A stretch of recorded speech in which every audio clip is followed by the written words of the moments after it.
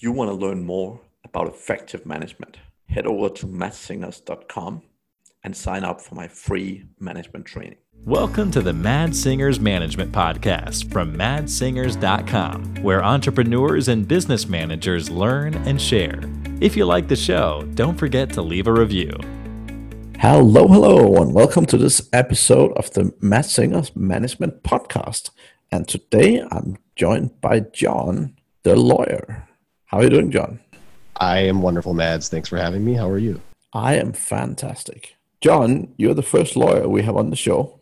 And I hope I'm not a terrible example. I wish I could say I knew a lot of good ones, but I think you might be one of a few. John, I'm really excited for today's episode because I think we're going to touch on some things that we haven't really touched on before. And I really hope we can add a ton of value to the audience today. So would you mind giving the audience a little bit about your background and who you are first? Sure, I'm happy to do that. My name is John DiGiacomo. I am a partner in what we describe as an internet law firm, Revision Legal. We typically say that we help anyone who anyone who does business online. So if you make money on the internet, if you are a FBA seller, if you own an e-commerce store, we're the law firm that's targeted to you. And we represent clients all around the world, ranging from publicly traded companies all the way down to small venture capital funded startups. And our practice areas range from intellectual property, litigation, business law, employment law, and then kind of anything around that, securities work, buying and selling a business, etc. And that is some of the stuff I would love to talk about today. I'm absolutely no expert in any of those areas, so I'm super excited to talk about this. What's the biggest challenge that you typically see when you start working with a client, or what are sort of the typical cases people come to you with? Well, recently we've been seeing, because of COVID-19 and because of the pandemic, we have been seeing a lot of selling and acquiring of businesses.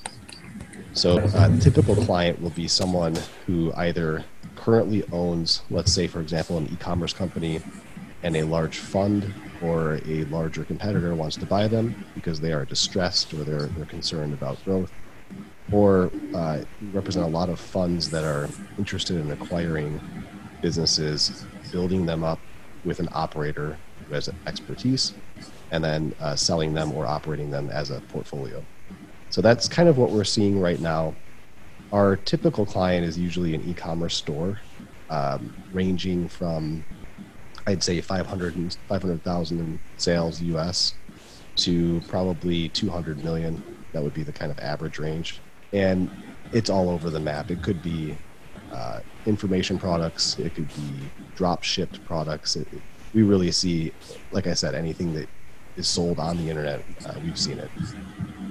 Excellent.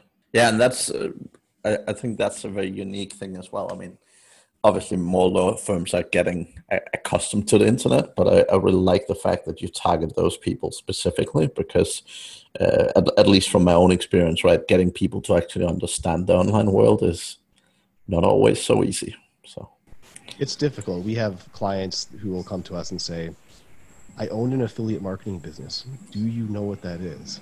And of course, I say things like, of course, I have been on Commission Junction since I was a kid.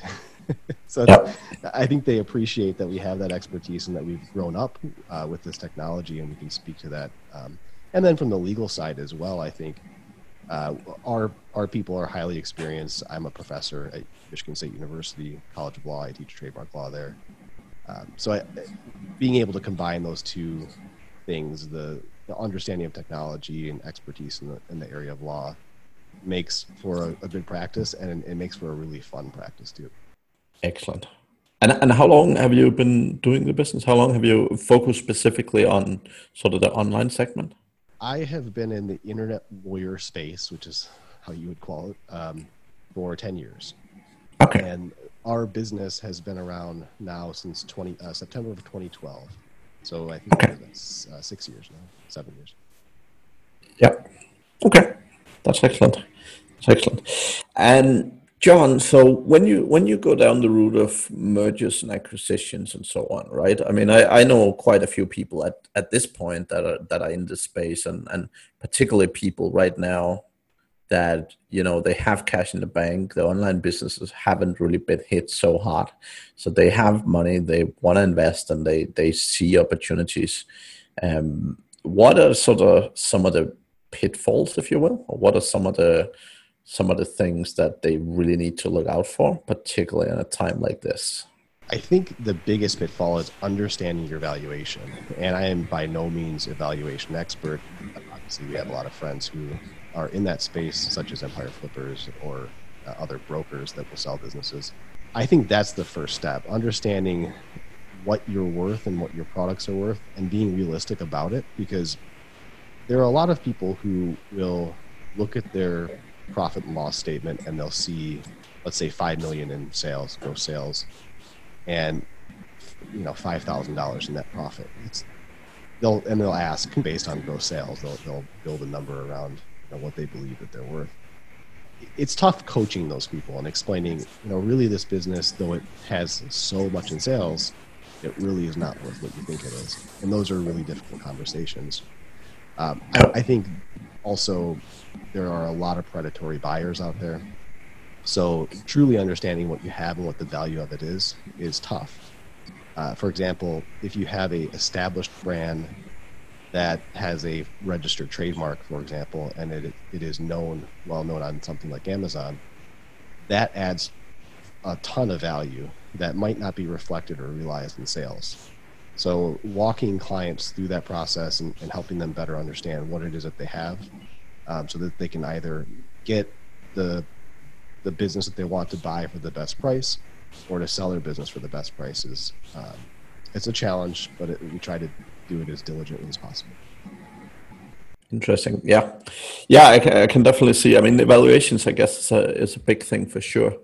Any sort of big hiccups or any sort of situations you've seen where, I guess, people really burn their hands, either in selling or on the buyer side, where they just walk into a deal and they've either been blinded or something? Like, what, if you've seen that, like, well, what are sort of the typical scenarios of what happens? From the seller side, the one that I always kind of get afraid of is an earn-out payment, because the seller transfers the assets over to the buyer, and in an earn-out payment scenario, there is a second payment after the first that is based on the continued performance of the business. Yeah. So you're worried that, well, is this buyer really going to be able to continue to do what I did? I mean, does he know my product? Does he know the market at all? And a lot of times the buyer doesn't. So the buyer begins operating the business. There's no continued relationship between the seller and the buyer starts to run the business in the ground. And so a dispute arises over, am I entitled to this secondary payment, this earn-out payment? From the buyer side, same thing. The buyer walks in, thinks he or she is getting something that they aren't, and they get into an ads account, for example. And they see that the ads account isn't what was represented, because once the assets transfer, they have more access. Those are the types of things that we see result in disputes. So when we're drafting, for example, a asset purchase agreement, those are the types of conversations that we have with clients to kind of coach them on, are you thinking about this? Are you thinking about whether you can continue to operate this business once it's been transferred? Yeah, that definitely sounds like some of the scenarios that I've seen as well. So that makes a lot of sense. And is it common? Do you see that people either regret purposes, or they get very surprised with what they get, or are people?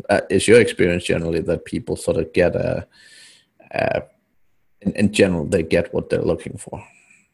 If you have an experienced operator who is a seller, generally speaking, who is a buyer, generally speaking, they know what they're looking for, they know what is within their skill set, and then they can make a very informed purchase.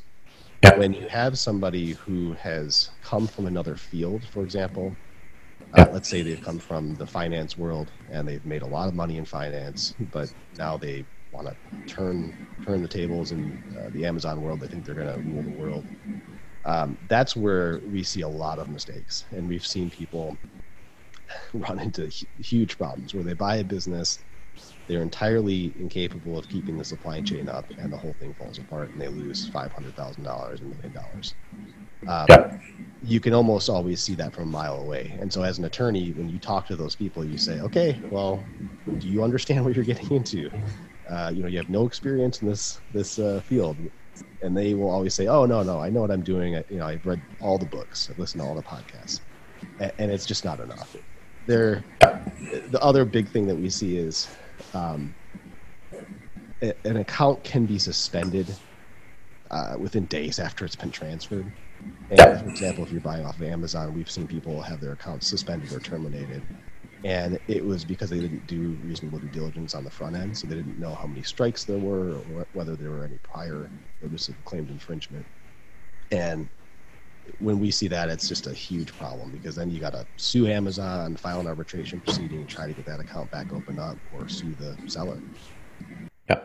Yeah, that's it's always with all these platforms. I guess there's a lot of work for you guys, and I think I know people both on the sort of Amazon seller side, but definitely also on the affiliate side of things, where Amazon just they behave in ways that are sometimes difficult to deal with as a business owner, right? And you mentioned suing Amazon. Is that something you've done? You guys have done a lot, and what's generally the success rate, I guess? We have. I have represented Amazon in litigation before, in a case in the Northern District of Illinois many years ago. And then subsequently, I have filed many arbitration proceedings against Amazon. We have never sued them, and the reason why we have not sued them is because Amazon has a arbitration policy within their seller agreement, and that policy says that any dispute between you and Amazon must be brought in Washington State, so state of Washington in the United States, and it must be brought in arbitration, and the arbitration is confidential. So what happens is that Amazon forces you into this arbitration proceeding. There's no precedent, there's no body of case law to look at to see how other cases, what the outcome of other cases were, and they use that to their advantage. And I think one thing that's really important for your listeners, if they're in that world, to know is that Amazon can terminate your account at any time for any reason. So when you are buying an asset like that, you have to keep that in mind, and that's a risk that you have to control for when you are thinking about, what are you going to do with this asset? And I've seen it before. Somebody has walked into a deal and Amazon's terminated the account, and the client comes to us and says, what can you do? And the answer is, you really can't do anything, because you don't have a contractual right to that account. It's just at their whim. They can decide whatever they want. Yeah. And what, like, if there's challenges like that, like, do you actually have any legal option? Because I definitely know of people who have definitely gone down the legal route. I don't necessarily know if they ended up suing them, but they've definitely gone down the legal route to some extent with Amazon for lost earnings and things like that. Like, is there anything to play on at all, or is it just a big black box where you can't do anything? There is always something that might be possible. So let me give you an example. We had a client come to us, and I'm not going to use any names or any product names, but we had a client that came to us that had his account suspended because someone made a complaint that his product was not genuine. And our client responded by providing the invoices from its supplier and generally kind of laying the groundwork for the provenance of the item. And Amazon, sometimes you get into this black hole where the customer service representatives at Amazon don't listen or don't care. And they suspended the account, and then our client was in this kind of limbo, the suspension limbo, and he had $500,000 of product in an FBA warehouse. And Amazon said, you need to remove your product. Well, because you're not selling, which is a rule under their agreement. Well, he didn't get this email because it was never sent to the right address, and it was a whole thing. And Amazon decided to destroy the inventory. they call it destroy, but I think what they actually do is they liquidate it. They sell it through their, they have a separate section of the site. And this guy lost $500,000 in inventory. So we filed an arbitration proceeding, and we were successful. We were able to recover some of those damages. That's the typical scenario. But when you walk into it, you have to tell the client, look, you may never get your account back, because as soon as we file this arbitration proceeding, there's no going back, because Amazon can say at any time, we're not going to deal with you. And we've had some scenarios where we've been able to get accounts reopened, but it's not very frequent. Yeah. It's a difficult space, and I guess it's the same wherever it's Amazon or Google or whatever big tech giant people is playing with. It's you're always at the mercy of some bigger players who tends to own a lot of sort of the space around you, right, where it can be difficult to navigate. So I agree, and I think the answer to it, and what the strategy that we've taken, is one that is shared by our friend Justin Cook, which is the steak dinner. When you buy Amazon's attorney steak dinners, they suddenly know who you are, and you have a direct line of communication. So we've been fairly lucky to have good relationship with them, where for our larger clients, we will make that extra effort and we'll reach out to them if we need to. Yeah, it's all about relationships. Okay, that's interesting. So, John, any other particular areas that you guys work with a lot, and where you feel there might be some value for the audience? Well, you're a management guy, so I think remote teams is an area that we work in, and we do a lot of employment work, particularly now with COVID, because everyone's kind of a remote team. And what we're seeing is a lot of kind of uncharted territory about how do you deal with remote employees, and what kind of policies should we apply to them. Definitely. That I mean that's been the bulk of my clients the last 3-4 months have definitely been about people going in sort of the remote space, and they're like, oh, we have to do this, and people have to work from home, and how do we do it? And so that's, I guess, both policies, but quite a few of the companies that I've worked with, particularly in Europe, some of those take, for example, credit card details over the phone, and normally there's a whole set of rules about what you can and cannot do when you take credit card numbers, and usually with all the ISO standards and stuff, you have to follow all these guidelines where employees aren't allowed to have cell phones and stuff. But when people are then suddenly working from home, that makes the world a lot more complicated in areas like that, right? It does, and it does in the United States particularly right now, because under GDPR, there was this policy. GDPR, for listeners, is the General Data Protection Regulation, which covers the collection and use of personal or personally identifiable information within the European Union. And prior to, I think, Monday of last week, you could enroll in this U.S. Privacy Shield, which basically was a self-certification program that said, I will meet the European standard for the transfer of personal or personally identifiable information. You would self-certify, and then you'd kind of get a stamp of approval that you were GDPR compliant. Well, the European Court of Justice ruled, like I said, I think about a week ago, that the Privacy Shield does not go far enough for protecting European citizens' personal information. So what we're seeing now is with these remote teams that have an office, for example, in Munich, and then an office in Detroit or something like that. So yeah, we're seeing that from our side as well. Interesting. And what are the sort of key value you guys add? Like any particular areas around remote work and so on that you guys see a lot, or is it typical cases like this where it's about sort of legislation, or what else do you see, I guess? Well, we're not really on the management side in the sense of, helping businesses manage their employees, in the sense of like, how do we work through the logistics of this stuff? But the kind of stuff that we see are, we've got this IP, or we have this database, we have this thing of value, something, whatever it might be, how do we protect it, and kind of what are the legal realms that surround the protection of that? And I'll give you an example. We have a client that has a database that's very valuable. It has very valuable information in it, and it's licensed to the public and for a very expensive fee. And because everyone is now remote, everyone needs access to the database to up it and to populate the fields. So what they're going through is this kind of strategic planning of how do we protect this asset when everyone's off site and they may be using other devices.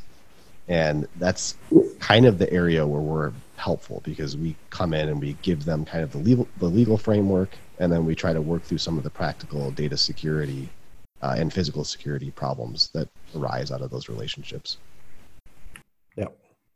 Yeah, and I can definitely see a lot of that happening, right? Like I can see even with the smaller businesses. I think a lot of people look at all these GDPR and even back to CAN-SPAM and all that sort of stuff, and they're kind of like, yeah, it's too complex to figure out. I'll just do what I do, and if shit happens, shit happens. But I think even as a small business, what are some good ways to actually help protect your business against these sort of challenges? And is there anything that you really recommend to for small business owners, I guess, particularly, anything you recommend to really look into or focus on in terms of these, I guess, difficult rules? Yeah, I think, let me give you a really recent and modern example that is very similar to the CAN-SPAM GDPR kind of, shit happens, and if it happens to me, it happens to me. There's a new trolling technique. Lawyers are notorious trolls, and there is a new set of lawyers that are suing website owners for violations of the Americans with Disabilities Act, including foreign website owners. So what they do is they go to the site and then they run a check to see whether or not it is accessible for blind and hearing impaired people. And if it fails this check, which is called the WCAG 2.1 standard, then they either send you a demand letter and demand some money, or they file a lawsuit against you. And there's a lot of really easy ways to fix this problem. One of which is adopting a terms of use agreement that explains the steps that you've taken to make your website more accessible, and most importantly, has a choice of law clause. A choice of law clause is a clause that says, if you want to file a lawsuit against us, you have to do so in X jurisdiction. If you add an arbitration provision to that choice of law clause, the economics of the relationship between you and the troll change, because a lawyer troll feeds off of the idea that you don't want to be pulled into a foreign jurisdiction to litigate a claim.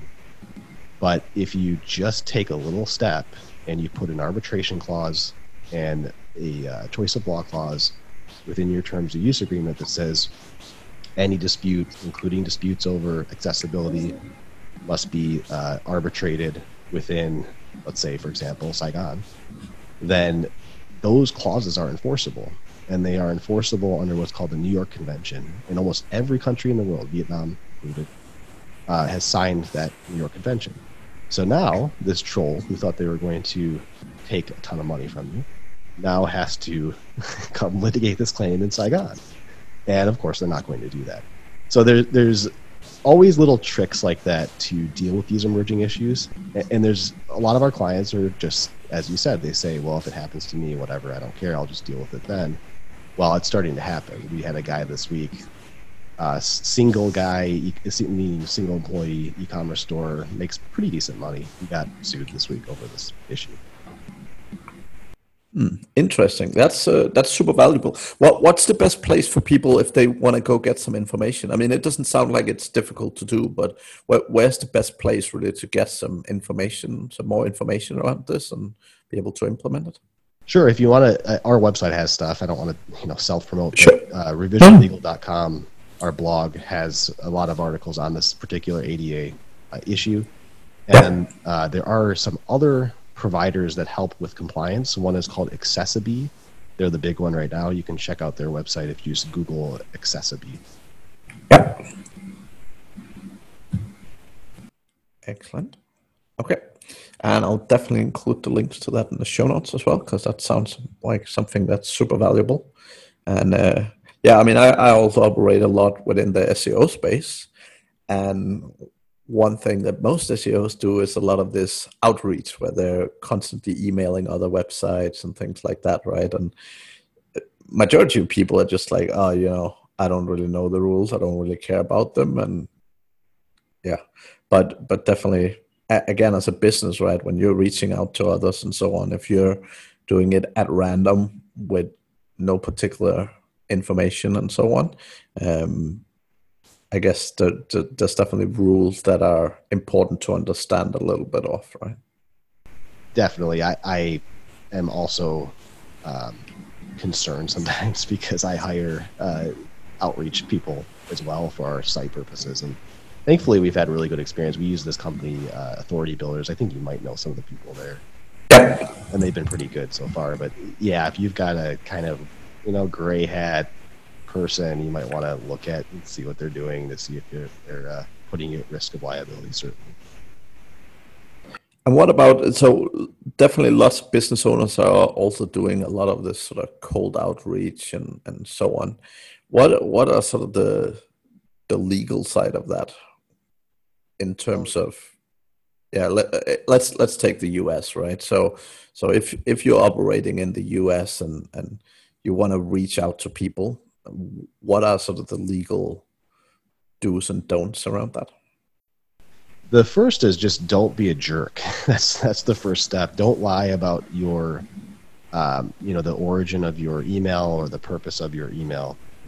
Be upfront. And the reason for that is there are actually false advertising claims, federal claims that could be brought against you.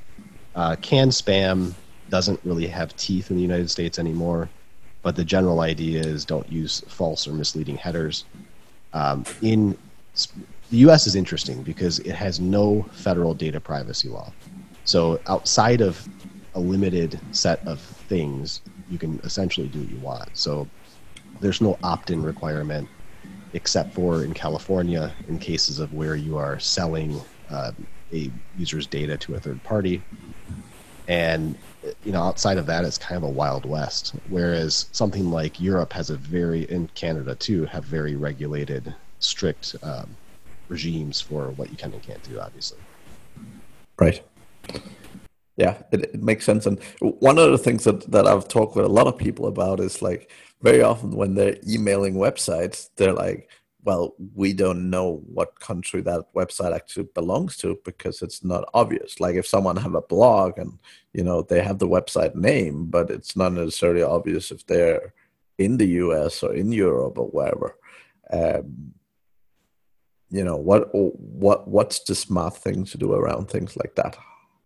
I think the smart thing is to just keep a handle on your placements and backlinks. I'm not the greatest at this. I looked the other day and we had a backlink in Bangladesh, and you know, I would love to have clients in Bangladesh, but I don't think they're coming to a U.S. attorney anytime soon for any kind of normal services. And there's also, you know, regulatory concerns that come with that. So I think the general idea is just make sure you're up on what's happening. Don't address it when things go bad. Sure. That makes sense. Right, John, that's been a lot of good information. Anything else from a legal perspective that you think would be super valuable for the smaller business owners to know and understand? I hate sounding like a broken record, but I'm going to anyway. File for trademark registration. If you have a brand, if you have a business, the best thing that you can do if you intend to sell your business is to secure your IP assets, because on your balance sheet, it will have value and it will need to be cleared up in due diligence. And I think a lot of people believe that process is for larger companies, but even the single store owner should be doing it. They should have their head around what is their, what do they own and what are the pieces that can be transferred if they ultimately want to sell their business. And how difficult is it? It's not difficult in the sense of well, let me rephrase that. If it's clear and if there are no risks to filing, it should be relatively easy. In the European Union, it's relatively easy. If you have a more complex mark that is in a crowded field with other things like you, then you should probably talk to an attorney and go through the process. And even then, it's a relatively painless process in the sense that somebody can look at your mark, provide you with some advice, and give you some context for what the process will look like. It's quite a long process, however. It takes typically about 6 to 12 months to get a registration. Right. And that your rights date back to the date of filing, but unfortunately these dockets at these government agencies take a while to get through. Yep, that makes sense. And what's typically the cost? Like, what is the actual cost of getting a trademark? For example, if you have a brand, it can range anywhere from about $850 if you use a service like LegalZoom, up to about $1,600 if you use kind of a larger law firm. Price typically is commensurate with skill. So I think in this area, if somebody's offering you the $750 option, you should think twice about it. And the reason why I say that is the margins on $750 trademark filings are so low, they're almost nothing, that the amount of time and the amount of care that somebody at that price point is going to take with you is it would be concerning to me. And I know everybody's looking for a deal, but I like to tell people, like, think about that, because if somebody doesn't care about your trademark, you're going to run into a lot of issues down the road because they're just not going to care or take the time to spot those issues for you. Yeah, that makes a ton of sense. That was very, very interesting. And I think that's a good point. I mean, definitely particularly in the e-commerce space, right? There's so many new companies shooting up and so many companies who are, constantly buying and selling. And I definitely know that many of them have not trademarked their products and their brand, right? Yeah, I like to tell the story of this relative, kind of a relative by blood that I actually ended up on the other side in litigation from them. And they had purchased a restaurant business. It was about 40 different restaurants within this portfolio. And prior to purchasing them, they did not check to see if the trademark was clear. And so they get in, and they've been operating for 5 years. And all of a sudden, someone comes out of the woodwork with the same trademark that had used it prior to them. And so all of a sudden, all of these units, these stores, all the signage, all of the expense associated with the stores had to be redone because they had to change their name. And that's the worst case scenario. You want to avoid that. So doing it early is probably the smartest move to make. Yep. That makes a lot of sense. And yeah, that sounds like a horrible situation. So. It was bad. I laughed. I said, you should have used us. Yep. Okay. That is good, John. I think lots and lots of useful information here. If people are eager to get hold of you, so obviously Revision Legal, any other sort of contact details, or how do you prefer people contact you if they want to know more or ask more or just eager to connect with you? Definitely check out our website, revisionlegal.com. We have a pretty good blog. We try to provide reasonable content there. We have an 800 number if you're anywhere in the world, 855-473-8474. We're on Facebook, Twitter, Instagram, all the kind of normal places. So yeah, look us up. We'll try to push, if you want it, we'll try to push reasonable content to you. Excellent. Well, thank you very, very much for joining me today. That's been super valuable and definitely, as I said, a field that I'm not necessarily an expert in. So that has been super, super interesting. Any last shout outs or any last sort of resources or anything at all you want to recommend for people? I don't have anything else. I just want to say that I'm looking forward to seeing you in person again. I cannot wait until this is over and we can travel once again. I am looking forward to see other human beings again. So yeah, luckily I'm in Vietnam where things are not so bad, but yeah, traveling and seeing all all the people around the world again is definitely going to be a good thing. So have a good one, John, and thank you very much for joining us. And to the audience, we'll be back again next week. Thank you very much for listening. Thank you for listening to the Mad Singers Management Podcast. Please leave a review. It means the world to us. You can also learn more about management at madsingers.com.